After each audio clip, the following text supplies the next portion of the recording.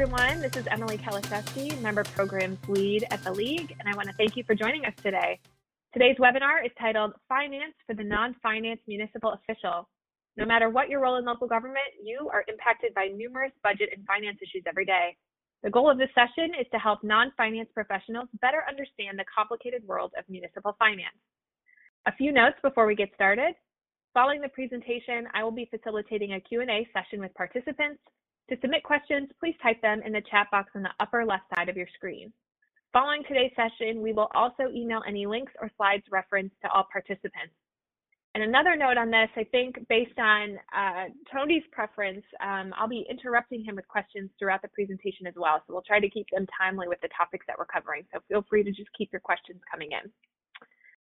And now let me formally introduce our speaker today, Tony Manghini, Deputy Executive Director and COO for the Michigan Municipal League.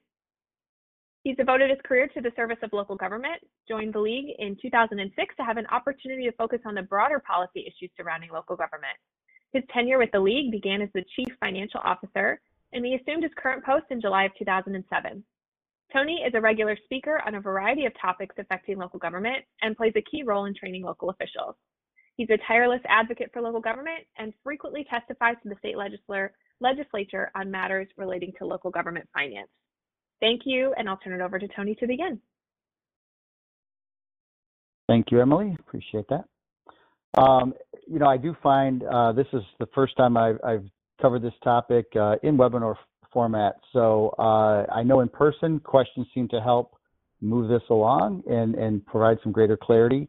The goal today is not to make you into a finance officer. Hopefully you have somebody in your community that does that, and I encourage you to lean on them for the deeper answers. But the goal, again, is to give you a broader context so maybe you understand a little better the nuances of municipal finance. We're going to go through a bunch of things today, obviously relatively quickly. I think we're shooting for around an hour today. We're going to talk about governmental fund types and fund-based accounting, which is something that we use in government, which is different than business. So even if you run your own business, some of the things you're going to see in government are going to be different. We'll do a quick overview of financial statements, understanding those. Again, because in government it's a little different, you'll see that. We'll talk about what types of expenses are allowed as a local government. Do a walkthrough of municipal budgeting and setting tax rates, things like that. And then we will also talk about revenue sources. And we're really going to focus in on two for the most part because they are our biggest revenue sources, bills being property taxes and revenue sharing, have you understand what those come from and how those work. Talk about some long-range planning and things you should be thinking about as a community. And we're going to close with rate setting because I think that's an important thing for local officials to understand, and it's something that generally isn't the most popular thing to talk about. So with that, let's get rolling. So in local government, we use a fund-based accounting system. And the reason we do that is unlike a business where everything kind of rolls up into one thing, we have a lot of different things that we do in local government with differing revenue streams and different purposes for which we do those. So we're basically broken into three types of funds. Our governmental funds, which is usually where you're going to put most of your focus and emphasis as a local official. General fund being the area where you'll see most things come through.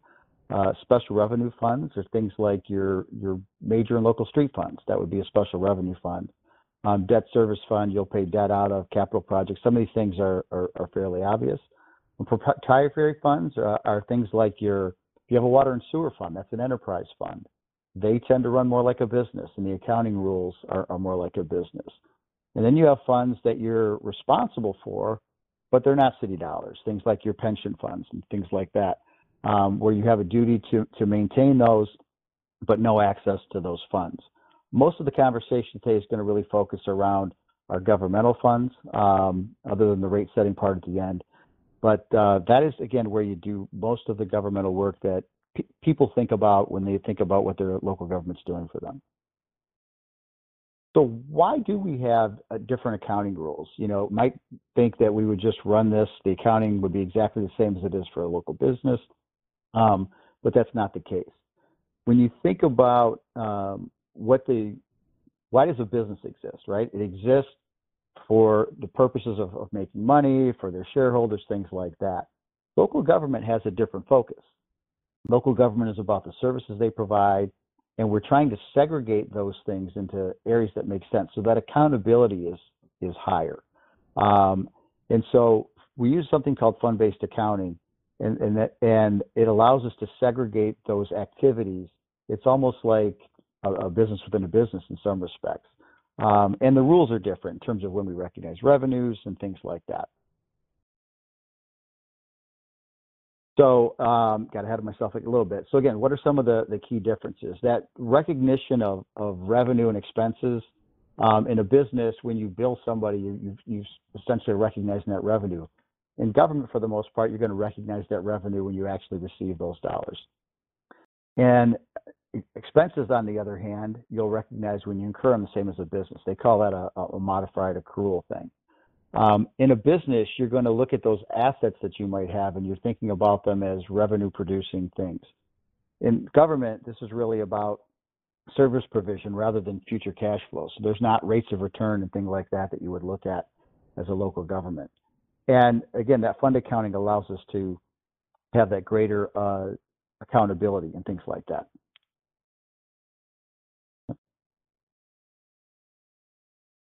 So GASB are the accounting rules, and that stands for the Governmental Accounting Standards Board. And the one, I'm only going to talk about one of them, and because it affects the statements, the financial statements that you see as a local official.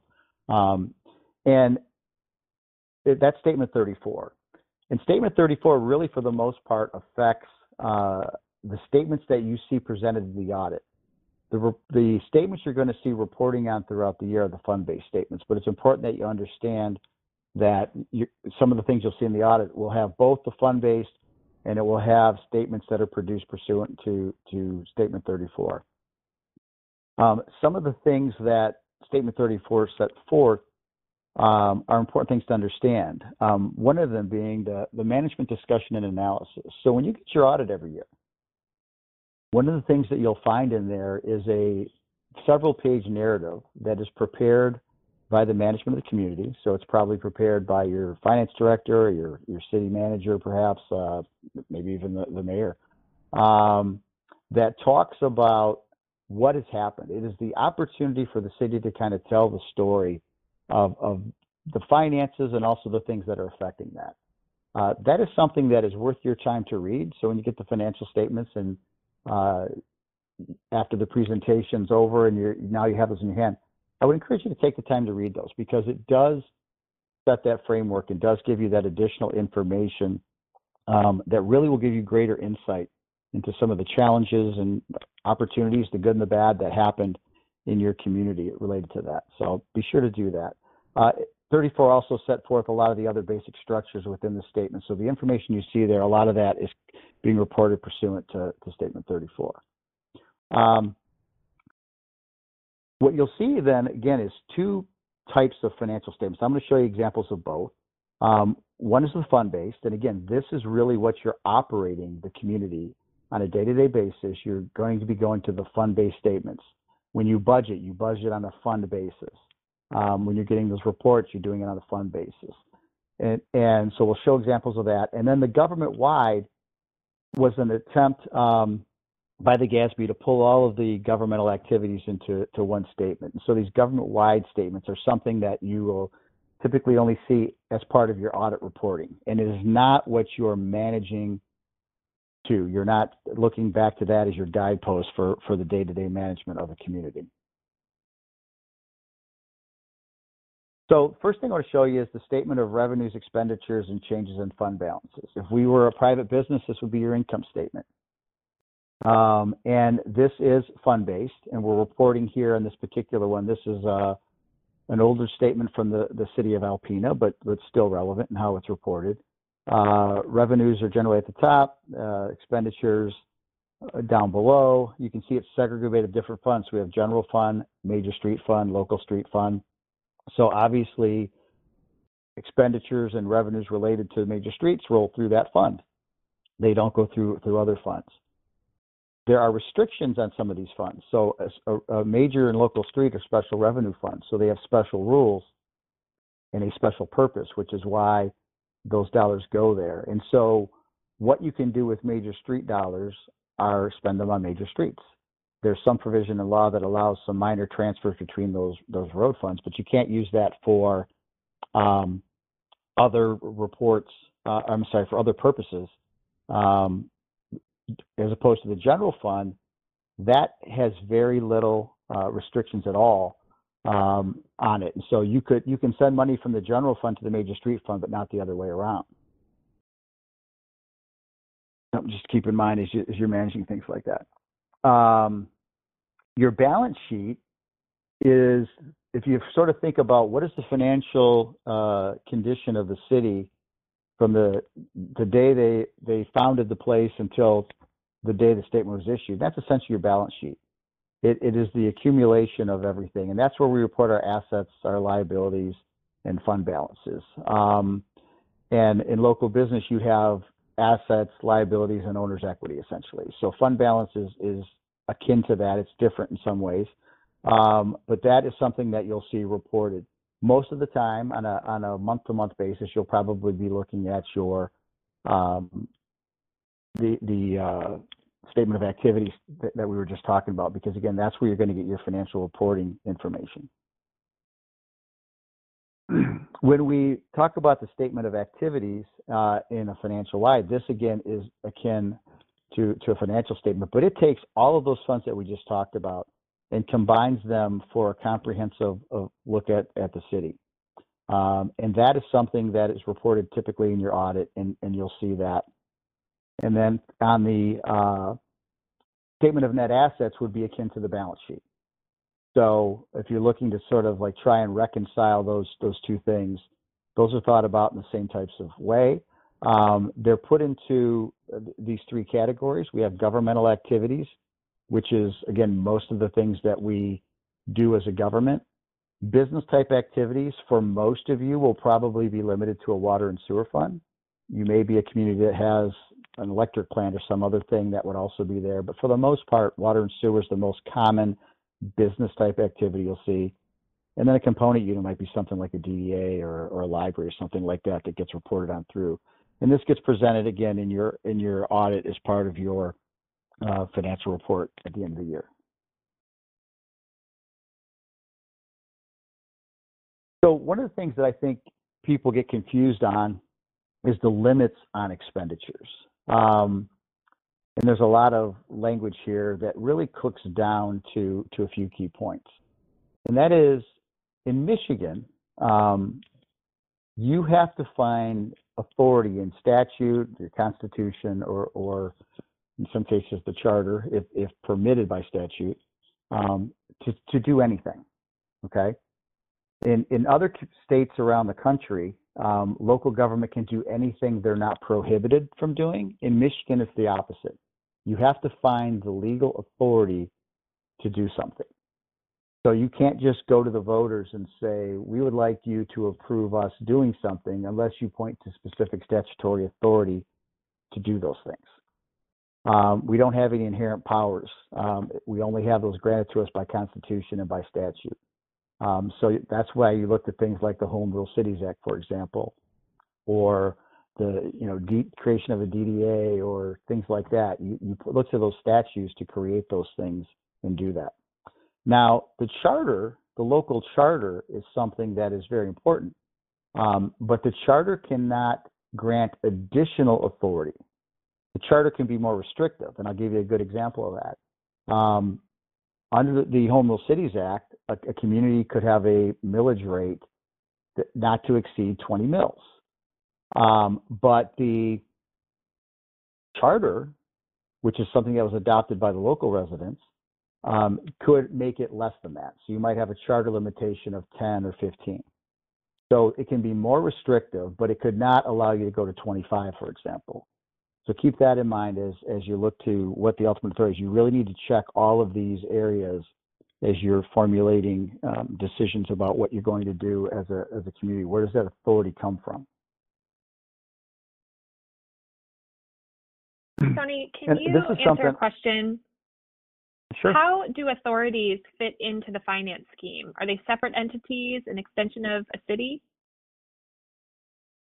So, yeah, I mean, a lot of them are considered to be more of like a component unit. And so they have separate boards, they have separate authority, but they're creations of the city typically. And typically you'll see them reported as a, depending on how big they are, they may have a separate report that they issue as well, but they're also typically reported under the community as that component unit. Hopefully that made some sense. So allowable expenses. This is one that's more fun when we're in person because we can kind of go question by question and do the straw poll. But when you look down the list of some of these things feel like something you want to do. You maybe even feel like you need to do, and it makes sense to do in a lot of ways. But the one thing they all have in common is they're all not allowed under the law. We can't make donations to a church, for example. We can't pay for funerals or give money to private ambulances and things like that. Donations to Little League. These are all things that we're prohibited from doing. Now, there are ways to partner with some of these organizations. Little League would be a great example where you could certainly enter into an agreement with a local organization like a Little League to provide those recreational services and do things. But what you can't do is just write them a check and say, we appreciate the great work you're doing here in town. Here's $10,000 to support the program. That's a donation, and we can't do that. So some of it is in the how you approach it to do, but it's important to understand because these are things that get you in trouble with the best of intentions. And so take some time to do that and understand some of those things. We've got another question on authorities. Is there a requirement that authorities be separately reported in order to receive LCSA funds?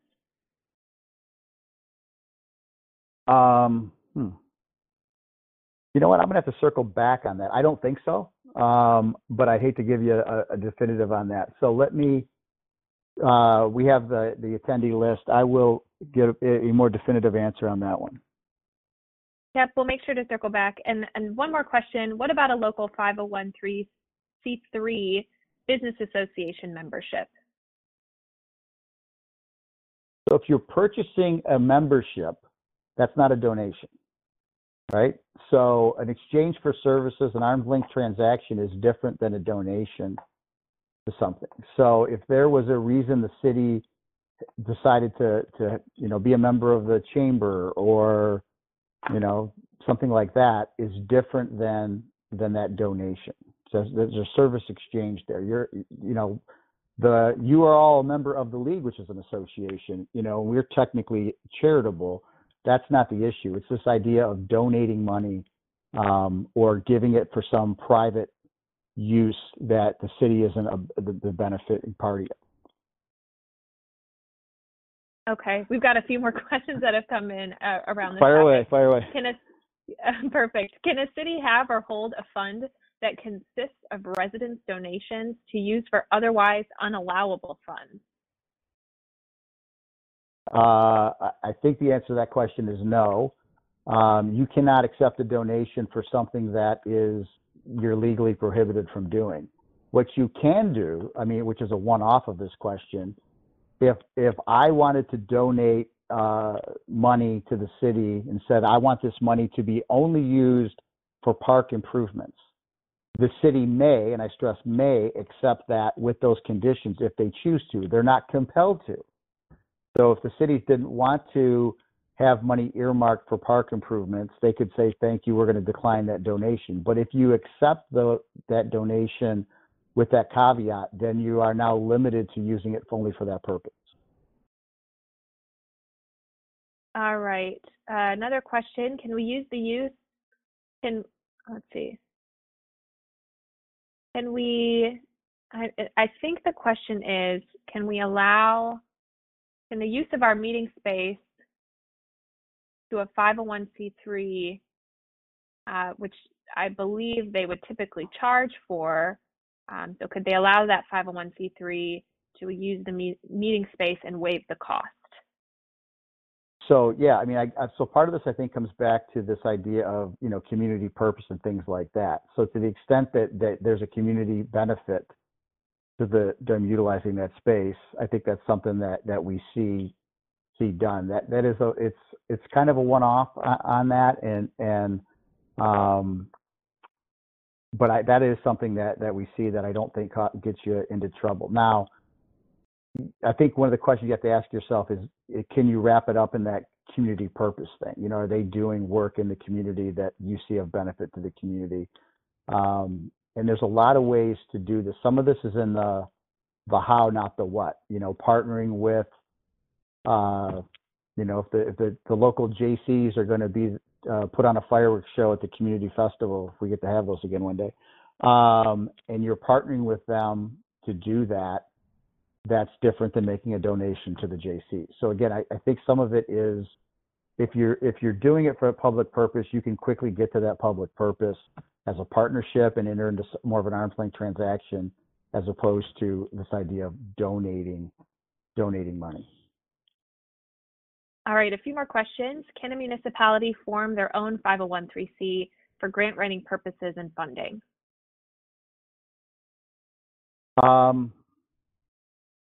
I don't know the answer to that. I want to say that I don't know that you can, but I can research. We can get back to you on that one too. Yep, we can definitely pull all of these questions from the chat. We'll get back to folks individually. One more question before we move on. Would a sponsorship be different than a donation? For example, sponsoring a conference or event? I think a sponsorship, again, comes back, is in line with the donation aspect of that, in my view. I think it'd be better to, figure out a way to do that as more of an arm's length. What's the value? What's the community buying? I mean, maybe we're buying advertising space at something. I mean, there's probably a way to perfect that. And I think, again, if you think about this, of looking at this through a lens of what's the public good here I'm trying to get at, then it might point you in a direction of a way to do this in a way that doesn't get you in trouble. For the most part, go ahead, Emily, I'm sorry. I thought you were finished with your answer. I said we're going to go ahead and move on. I think we've got more slides to cover. We got a few. So I want to talk a little bit about budgeting, and what I want, I guess, if there's an overlying message about budgeting, it'd be this. The budget isn't something you do on a workshop in the spring and then don't think about it again, right? And it's not just about how much money do we have to spend. It should really be your plan of operation, okay? And you should think about it in that context. In Michigan, we talked about those different funds. You're only required to adopt budgets for your general fund and your special revenues funds. That doesn't mean that you cannot adopt budgets for these other things. You certainly can, and probably, even if it's not formally adopted, should go through that exercise of understanding what the costs, and what you're spending in these various areas. So it's definitely something to do. But as far as the legal requirements, we're only limited there. The budget is something that takes several months to do, and again, I encourage you not to take that time to do it and then forget about it. But and I'm not sure how many elected officials we have on the call today, but to an elected official, it might appear this thing sort of magically appears. I think in a lot of the communities, what you're going to find is this is work that's already underway in a lot of communities, or will start very shortly, where they're getting requests in from the department, they're having conversation, they're starting to put this stuff together in a way to do that. So all this work that goes in up front precedes the ability for the council to adopt and execute the budget.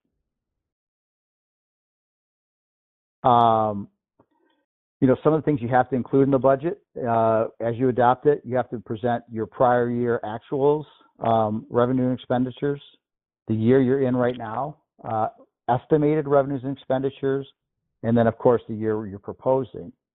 And this next thing is important, too. You have to be projecting not to be in deficit. You cannot adopt a budget where you're projected to be in deficit. not usually an issue, but things are tough sometimes, and that's something that when you're looking at this, you need to be thinking about when you're going to do that kind of things. You should also be thinking about things. Are there other deficiencies or contingencies you want to provide for, making sure those things are in there, and what other data is in that, but should be in that budget that is of relevance to officials and others to understand what are the needs of the community. So this is just a very simplistic, really cooked down presentation of the budget, what it's supposed to look like in terms of what we talked about a second ago, the actuals, the estimated, and the proposed budgets.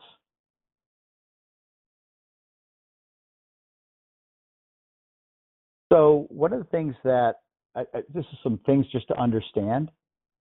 So, you have your budget, and that's your document that you're looking at, and has certain requirements to it. But then you adopt the General Appropriations Act. That is really the authority to spend money out of that budget. And it's akin to when we see the federal government or the state government having a shutdown. It's because they've not done this, right? You need to have that legal authority to spend money. And if that budget's not adopted, theoretically, on the last day of the fiscal year, that's what these shutdowns are all about. They don't have the legal authority to do that. The budget document itself is more of an informational package, and it's the authority comes from that Appropriations Act that's being put in there. And then this is important, right? This is that legal authority that we talked about, and it doesn't mean that when the council adopts the budget, that the administration or the department heads now have the authority to run out and buy everything that's in that budget, right? You may have rules in your charter. You may have a purchasing policy. You may include in the adoption resolution things that you want to see brought back to the council. For example, you might adopt a budget that has 50 employees in it, and someone quits 2 months into the fiscal year, and you may say, even though those positions were budgeted, any additional hire, including replacement hires, need to come back before the council for approval before filling them. That's an example of something. Or capital purchases in excess of $10,000 need to be brought back for approval. You can put additional checks and balances on and beyond what is legally required to do some of that stuff. Other things that should be included in there, your property tax levy. You want to make sure your revenues and things are in conformance with the Uniform Chart of Accounts. That's something that you'll be leaning on your finance professionals to make sure is happening.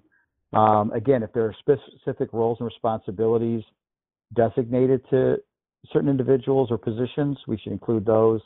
If there's an amendment or adoption process, let's do that.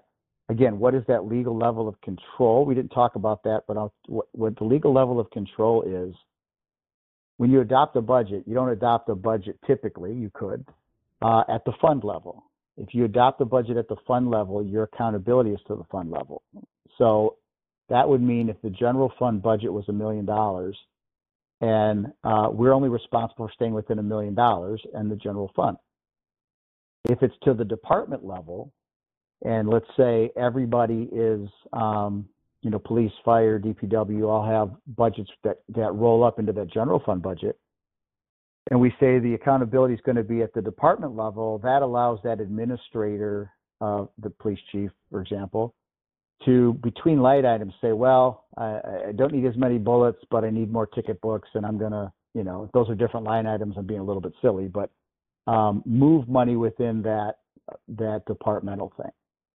You could adopt it at the line item level, which means they have to come in on budget for every line item.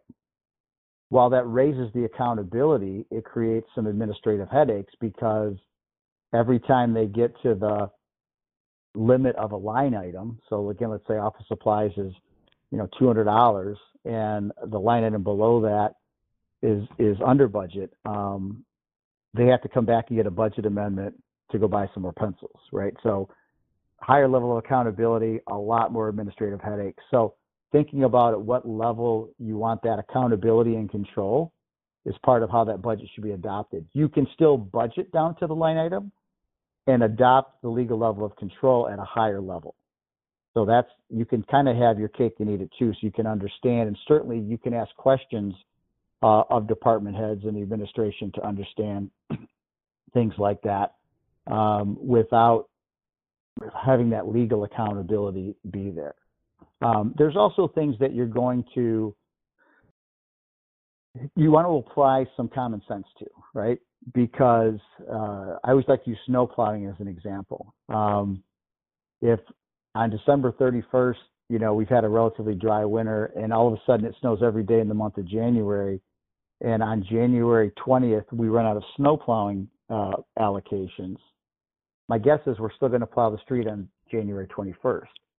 And so it's not at all uncommon to have, the department present, maybe at the end of the season, hey, winter was way crazier than we thought. We're presenting you a budget amendment that reflects the last 2 crazy months of snow plowing.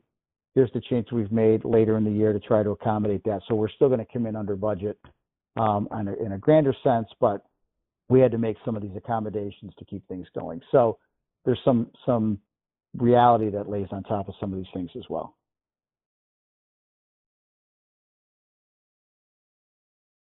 I always like to talk to people too when doing this particular session. Everyone has a role in the process, and I'll say this, even though it might not be a popular thing to say.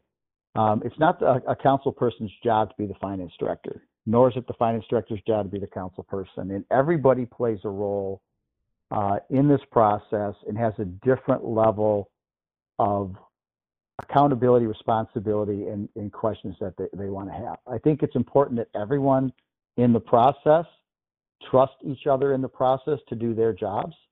The council is going to set that policy tone. They're going to set that overall authority. They need to then trust and hold accountable those individuals who they've tasked with carrying those things out, but give them the ability to do that. And, one of the things too that I like to talk about when we talk about budgeting and the monitoring of it, the goal isn't just to come in under budget. And I'm going to go back to the very first slide that I was talking about with budgeting. It's an operating plan for the city. So if we said we were going to do 10 miles of road improvements, we'll keep talking about roads because it's one of people's favorite subjects, and we did 5 miles, but we're under budget, is that a win? And I think the answer is no. So I think when we think about accountability, we want to think not just about the financial accountability. That's obviously very important. But get back to that plan aspect. Are we achieving the objectives that we set forth when we adopted the budget? And there may be really good reasons that we didn't. Again, maybe the roof blew off a city hall or something, and we had to use money for different purposes. These are discussions that should be going on throughout the year, and everybody should be engaged at the appropriate level of understanding where we are with some of that stuff. So, again, I like I said, think about it. As a council person, no one has an expectation you're looking at this stuff every day. If you're getting monthly reports, you should be looking at it every month. If you're not getting those reports, at least quarterly. I would encourage monthly, but if you're not getting at least quarterly, you need to ask why. You should be getting that information so that you can do those high-level reviews. As an administrator or the finance director, they have a responsibility to report that data and to explain if there's variances as to what's going on. Those are all things that need to be happening as we do that. What types of stuff gets reported? Again, the balance sheet is something that it's nice to have, but it's not showing really what's happening throughout the year. You're going to look a lot more at your revenue expenditures versus budget. And I always like to encourage you to get context, because the number in and of itself may not be as helpful as you might think it would be. What's the good things? What are the bad things?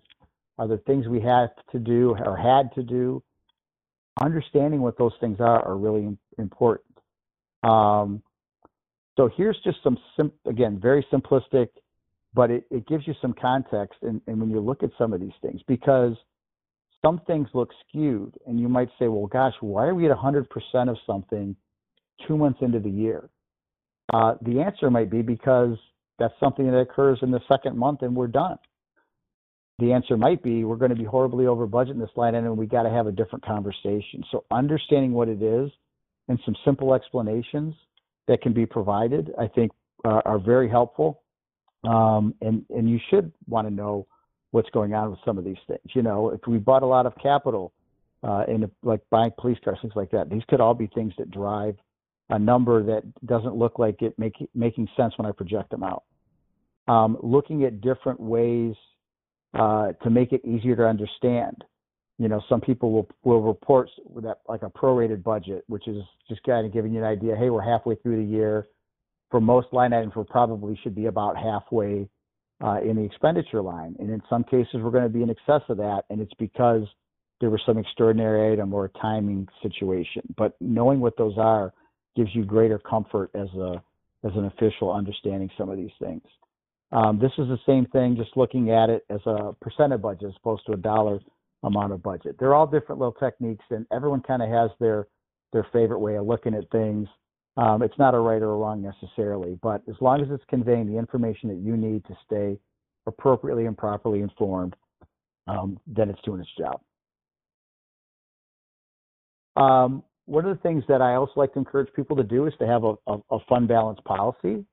And a lot of communities have them. A lot of communities say, you know, what is that? And really what that is an agreement amongst the officials to say, when is it we're going to dip into fund balance? What's the purposes for which we as a community think that's an appropriate thing to do, right? It shouldn't be just we were bad at budgeting. We should have an understanding of why we want to do that. And so it's really something that lends itself almost to its own discussion, even outside of budget, because I think most people can kind of get to a spot and think about it in your home life. You know, when do you go to the bank account and when do you say we're going to wait on something and things like that? It's the same kind of approach. It gives you an idea. It allows you to think about, you know, what are the goals of the community? What are the things that are important to us? Are we trying to, you know, accumulate money for some purpose? Understanding what your community is. Are you an older community that has aging infrastructure? Maybe you need to have a greater amount of fund balance. That's another question we get a lot. What's the right amount of fund balance? And it really varies. And it varies for lots of different reasons. Age of infrastructure, it could be one. You know, there's capital projects that you're trying to get done, just a variety of things. Maybe you're just concerned about the economic climate and you want to have some ability to have some cushion in there. Those are all appropriate and different answers for different communities. And it really comes down to everyone getting on the same page within the community to draft something that we can all look to as sort of our guidepost on doing some of this stuff. So later when we're having conversations, well, we can just jump into fund balance for that. Everyone can kind of go, well, remember when we put this together? It's not that it handcuffs you. You could amend it. It doesn't stop you from doing something if that's something that you wanted to do. But it does give you that kind of anchor point to remind you of the value judgments you made when you put it together. So I want to talk now about basically our two biggest revenue sources for most communities. Now, I don't know if I have any income tax communities on here on the call or not, but there's 24 of those, I think, in the state. Everybody else is, for the most part, a property tax-based community, and probably about half or more of the revenues coming via property taxes. So, you know, at its core, property taxes seem pretty simple. You apply a millage rate to a value, and it seems pretty straightforward. In Michigan, however, we have not one, but two constitutional amendments that affect how we levy property taxes. And they don't work very well together. They don't play nice. And so it's important that you understand, at least at a high level, kind of how these things work. And I'll try to do that and probably confuse as much as explain, but do my best. So HEDLI was adopted in the 70s. And HEDLI tried to control revenue growth in communities by adjusting millage rates. And the theory being they didn't want runaway growth. And, you know, at the time we were seeing a lot of property tax growth, and they said we need to put some limits on this stuff. And so they said, we're going to try to control this by adjusting millage rates. And if millage rates, I'm sorry, so if revenues go up faster than inflation, we'll adjust millage rates to roll that back. And that worked well for a while. But then what they realized was happening is they looked at the city in aggregate. So some property owners might have saw significant gains. Some saw relatively flat gains, but in average, they were within inflation. And so it worked in aggregate, but some homeowners were having difficulties. And in some communities that had some pretty unique circumstances, maybe they had lakefront property that was really growing up or things like that, people were saying, gosh, I'm being taxed out of my home. I can't even afford to live in the home that I've lived in for the last 30 years. So when Prop A was passed, and Prop A did lots of different things, that's where we went to the 6% sales tax and on and on. But specific to the property tax growth, it said, we're going to manage that by looking at it on a parcel by parcel basis, and we're going to limit the growth to inflation. And that's where we have this idea of taxable value as opposed to the equalized value. And you get that gap that when you sell your home and someone buys your home, they say, gosh, I'm paying a lot more in taxes now. That's that gap created by Proposal A. And in theory, both of these proposals should limit us to inflation. In reality, what's happened when they wrote the implementation legislation to take these constitutional amendments and put them into law, because when you vote on a constitutional amendment, you vote on 150 words, it then gets thrown to the legislature who creates legislation to implement that. They created a math problem that causes a lot of issues. First thing that happens now is no matter how far your property values fall, they reset at those lower values and can only increase at inflation. So what we saw during the Great Recession is some communities lost upwards of 50% of their taxable value. Those values were then locked in at these historically low levels and can only increase by inflation. So there's no catch-up provision. I'm often asked, when do we get back to where we were? When do we catch up? And the answer is never. And the second thing that happens, when we talked about that pop-up value, when Prop A was adopted, one of the quote-unquote promises was taxing authorities, cities, schools, they'd have this deferred growth. You wouldn't see the growth right away, but eventually you get the benefit of this growth when that property's sold. But what they did is when they wrote the implementation legislation, they included those values back in the HEDLI calculation. What that has the effect of doing is requiring a HEDLI rollback that negates the pop-up growth. So we have a system that in its absolute best performing year can grow at inflation, even if the year before it dropped by 20%, 30%, pick a number. It makes no difference. So it makes it impossible for communities that are built out to grow in any meaningful way. Communities that can build something new have some opportunity for some new growth, but on and beyond that, it's very problematic. So it's important to understand that, what does that look like? Are we in a growth mode? Are we in a recessionary mode? If so, that could have some pretty negative impacts. I think we're still trying to see what's going to happen with COVID and will we see declines on that? I think right now residential values are looking fairly strong.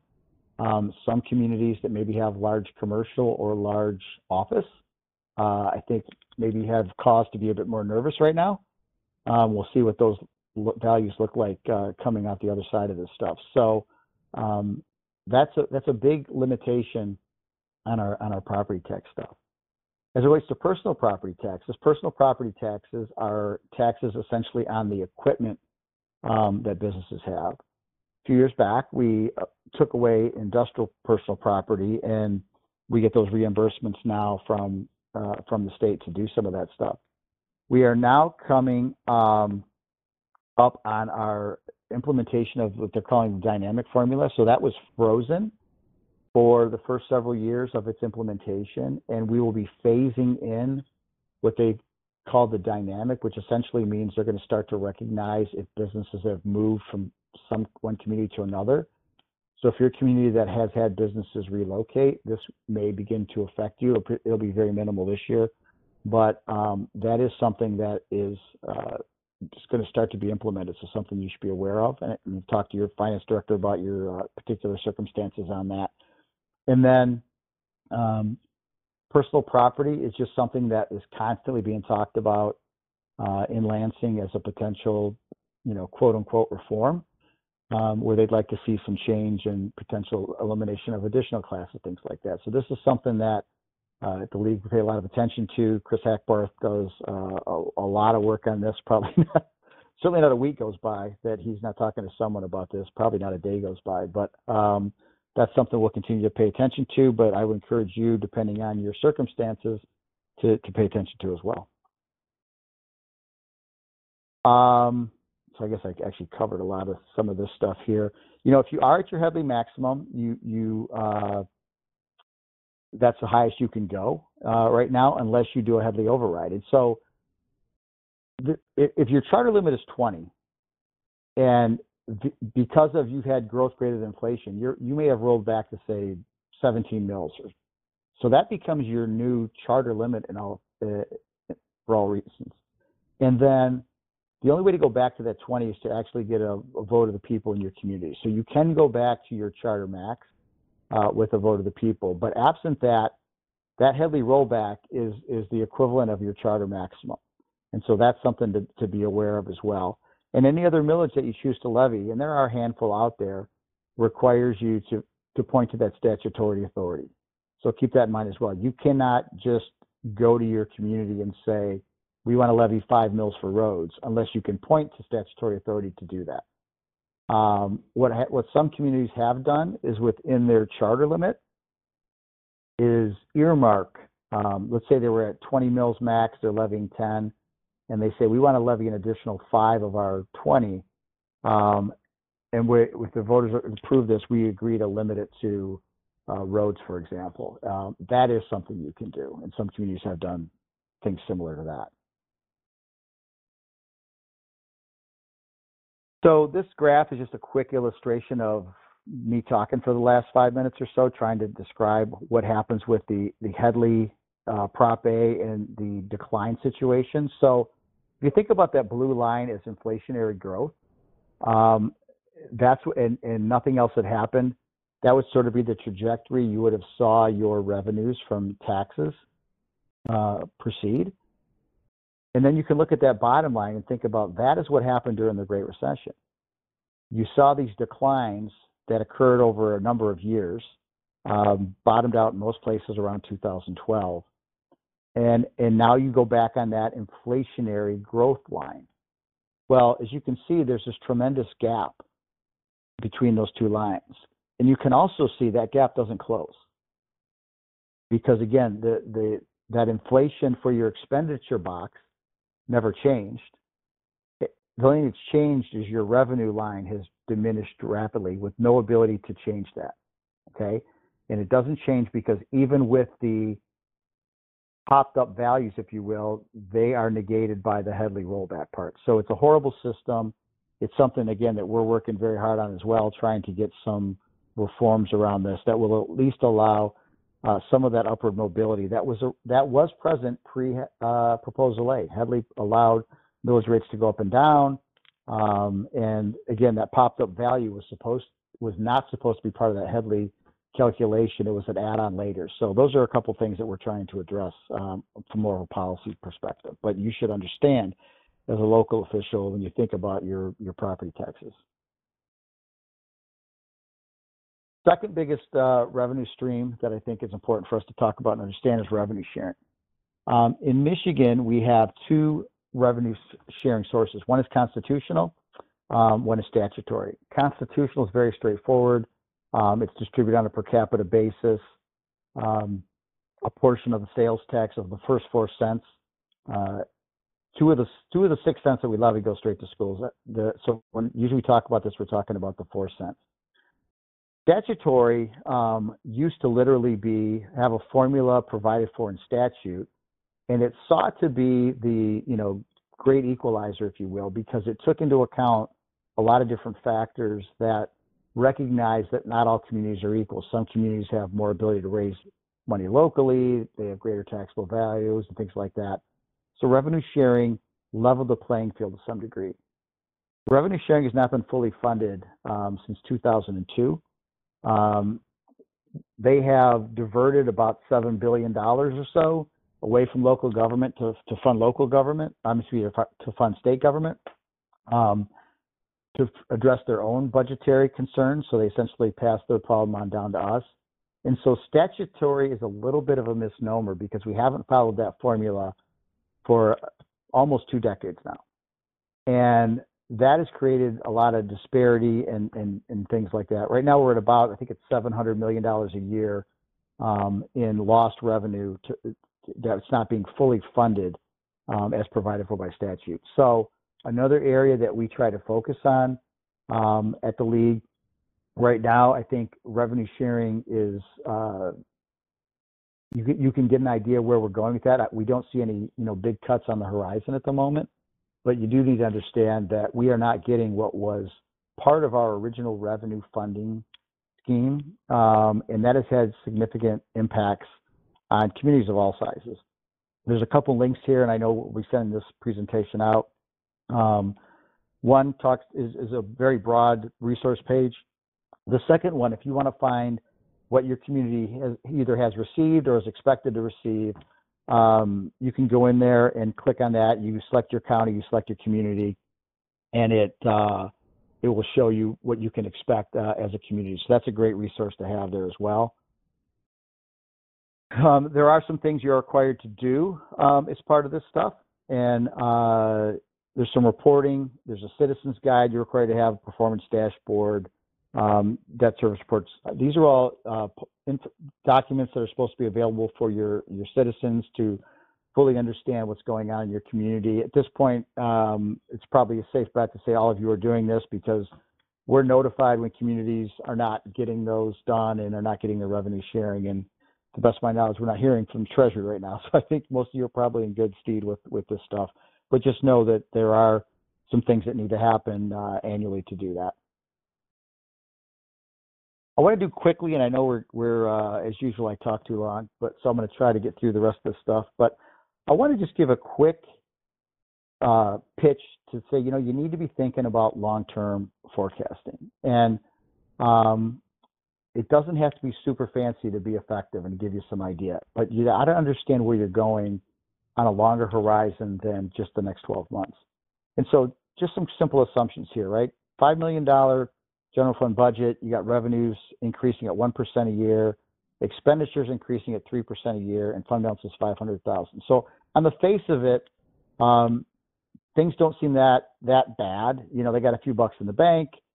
Revenues aren't growing quite as fast as expenditures are projected to, but things probably are going to be okay. But when you plot that out and you sort of look at it graphically, it starts to come into focus that, maybe this problem's a little bigger than we see. You can see you get out about 5 years what that simple shortfall does in terms of things, and you can see the gap widening. And when you look at fund balance, you go from a situation of having, $500,000 positive fund balance to having a $500,000 negative fund balance just in that 5-year period. So if you're looking ahead just a little bit, right, you can start to take manageable bites out of the problem. So let's just say in a $5 million budget, we start looking for $50,000 a year, which is less than 1% of that budget. And we use that as a target to try to make some changes to what we're doing here. Again, just projecting those out, you can see how that starts to change. But look what happens to fund balance now by just making that 1% accommodation. So it's not ideal. We're starting to dip into our fund balance, but you can see we're still in a positive circumstance 5 years out. And you could look at this and say, you know what, so maybe we got to get a little bit more aggressive in year 3 and 4 to prevent that from happening. But when you think about cutting 50,000 from 5 million, it doesn't seem impossible task to do for sure. What if we don't do anything except to prevent the deficit in any one year? right? And you start to see, so one of the things I like to point out about this, if you see sharp lines on a graph, that probably is a bad thing, and it probably is a full council chambers, because that means you're having some really uncomfortable conversations, and you're making some big changes here. You also are working away, you have no working capital when you do some of these things, and you want to avoid doing that. And so, again, just to sort of lay these things on top of each other, if you think about the idea, if I did nothing, we're $500,000 in the hole. If I'm only going to take the bare minimum action and I'm not going to take it until it happens, I'm making some tough decisions in years 4 and 5 just to get back to zero, which is not where you ever want to find yourself. But if you sort of make this into a more manageable circumstance, it does become something that you can have rational conversations about and do it over time and maintain your financial integrity. So again, very quick pitch, but I think that's something important to be thinking about. When you do this stuff, the other thing that's important to do is be very realistic. Avoid the one-time fixes. If it's a one-time problem, apply a one-time fix. If it's a structural problem, you do a structural fix. You know, everyone should understand the assumptions that the forecast is made under as well. And I'm going to end with the first thing I said, right, about the being realistic. The easiest thing to do is to say, well, how about instead of 1% growth, we say 2% growth. Oh, look at how pretty the numbers are now. If you don't think it's 2%, don't put 2% in there. You're going to convince yourself there's not a problem that is there, and you got to take those actions early for it to have meaning. So avoid the temptation to do that. The other thing I wanted to say, you know, again, trends may be the indicator of what's going on in the future, and you might look at things and say everything looks like it always did, things are good, but you also got to think about it in different contexts, right? So right now you look at this and you say, gosh, pretty stable place here. We've had the same number of employees for the last 5 years, and you say, that's great, we're really holding the line here. But then you might look at it and say, well, we're losing residents, and so if I look at this, how many employees do I have per number of residents? Now it looks like I'm not being quite as efficient, because I used to do, you know, with 6.5 people, now it's over 7. So think about different ways to do some of that stuff.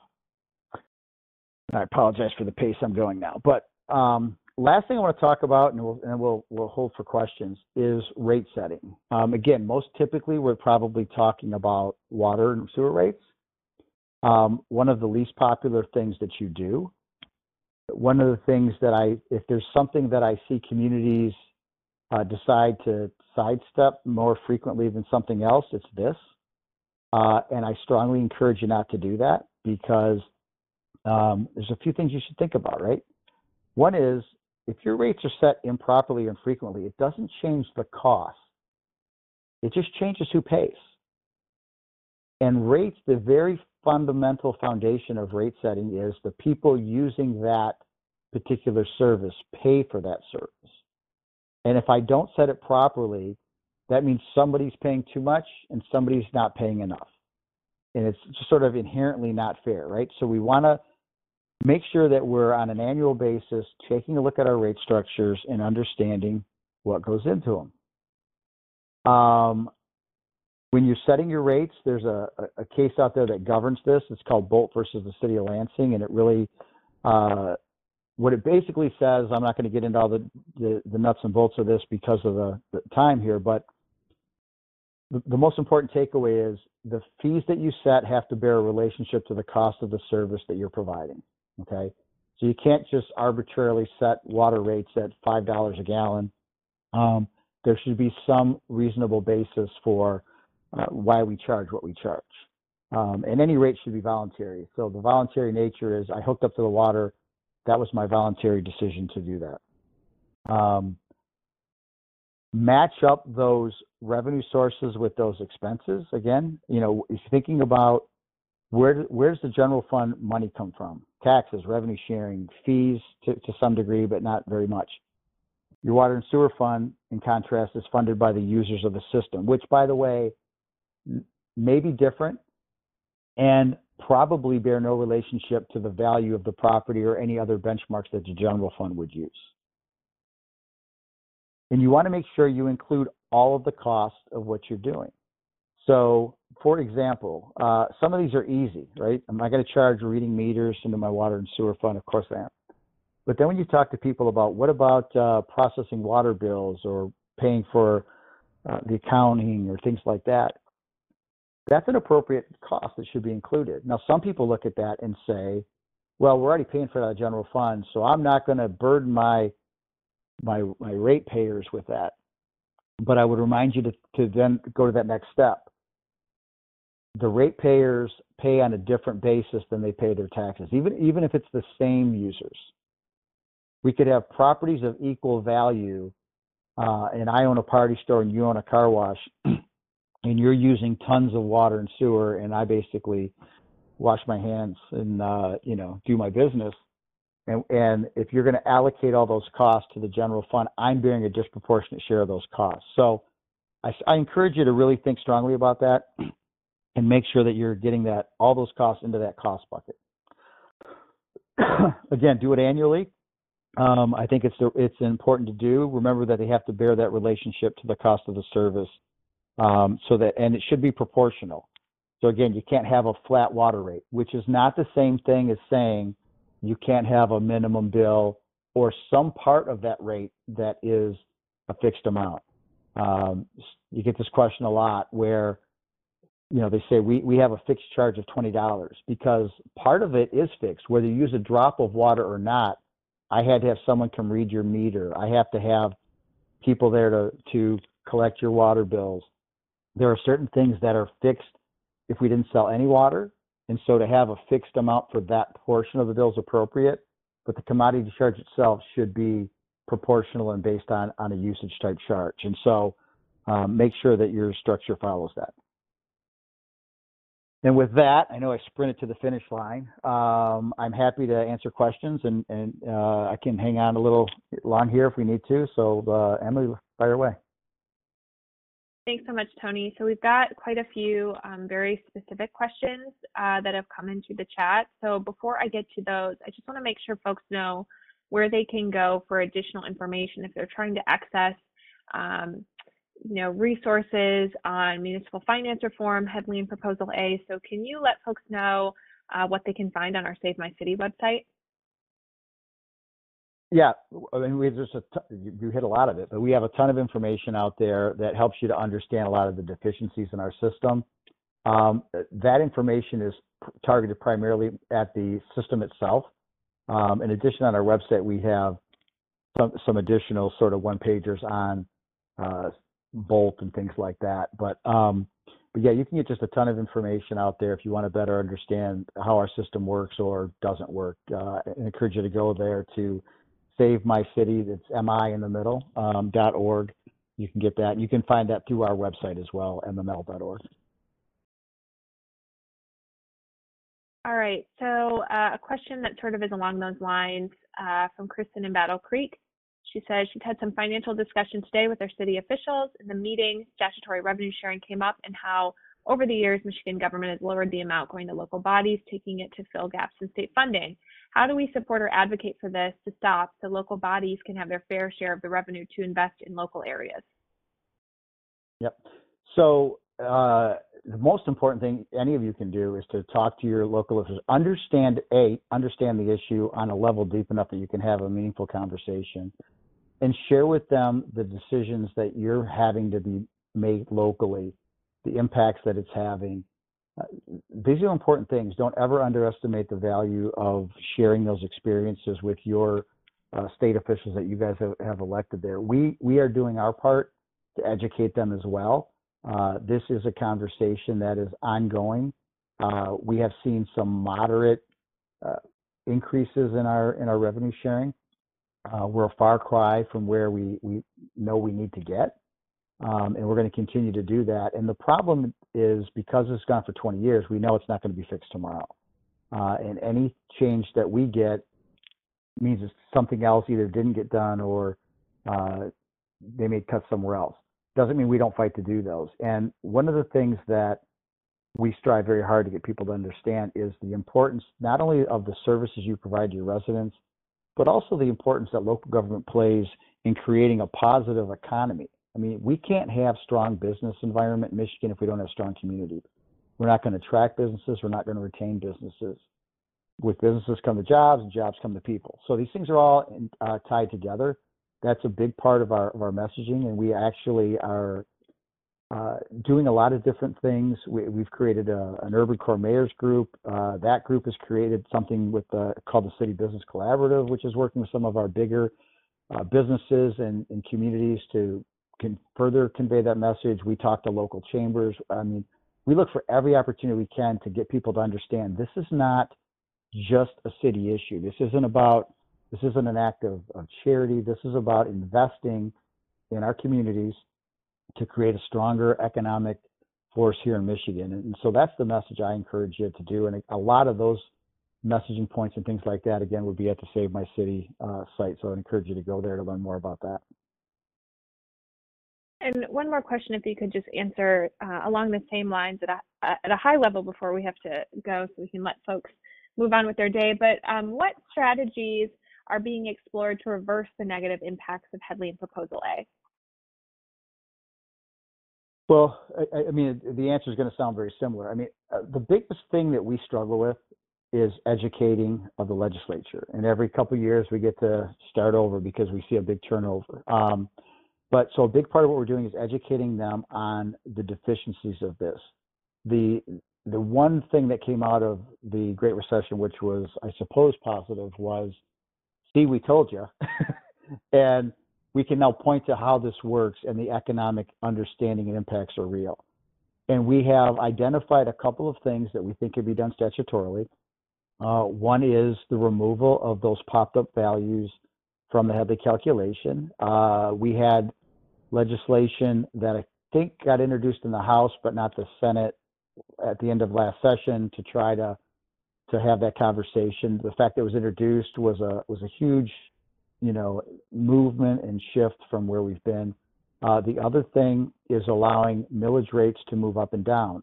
Again, when they implemented Proposal A, Headlee used to go move millage rates down when inflationary growth was greater than, when property value growth was greater than inflation, but it could go up when it was less than inflation. We would love to see that restored so that we could have upward and downward mobility.